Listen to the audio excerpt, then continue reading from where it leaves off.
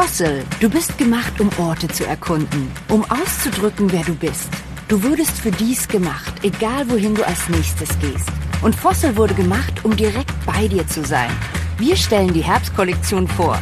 Hebe deinen Stil auf ein neues Niveau mit unserer zeitlosen, edlen Raquel-Uhr, gemacht, um den Tag zu ergreifen. Fossil, gemacht für dieses. Besuche fossil.de, um die vollständige Kollektion heute zu erkunden.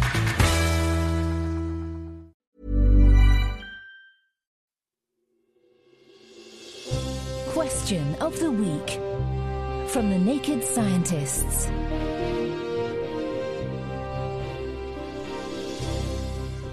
Hello and welcome to Question of the Week. This week, our own Rhys James is answering this question sent in by listener Donald. How did people find wells in the past? Or was it just dig till the water table is breached? To answer the question, we enlisted the help of Dr Ellen Arnold. Ellen is an environmental historian and the editor of the Water History Journal. Most of the time, people found water by closely observing the natural world around them. There were animal species that gravitated towards permanent sources of water. There were birds that flew towards oases in the desert. There were kinds of grasses and plants and even weeds that were more present in wetter ground or more present above higher water tables. So people probably relied on clues from nature.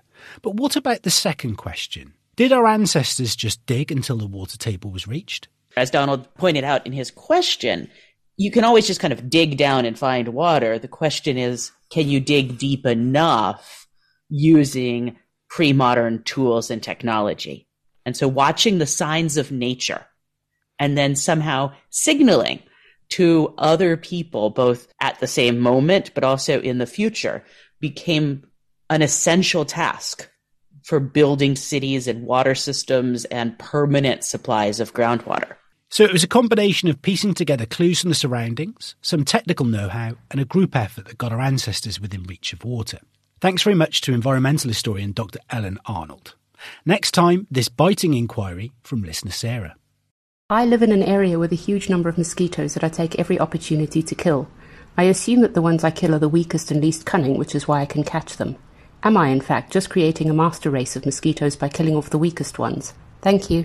So are we unwittingly breeding a master race of mosquitoes? If you'd like to hazard a guess or you have a question of your own, please email us. That's chris@thenakedscientist.com or jot down your musings on our forum at nakedscientist.com/forum. Question of the Week is part of the Naked Scientists podcast and supported by the Wellcome Trust and UK Fast. Look us up online at nakedscientists.com.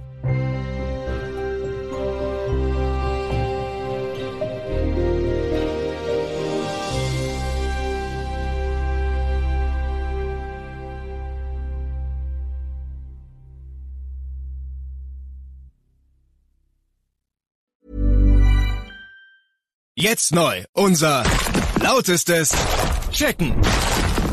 Der neue McCrispy mit 100% aus dem Hähnchenfilet, zart schmelzendem Cheese mit Cheddar und cremiger Honig-Senfsoße. Jetzt probieren, nur bei McDonald's. Ba-da-ba-ba.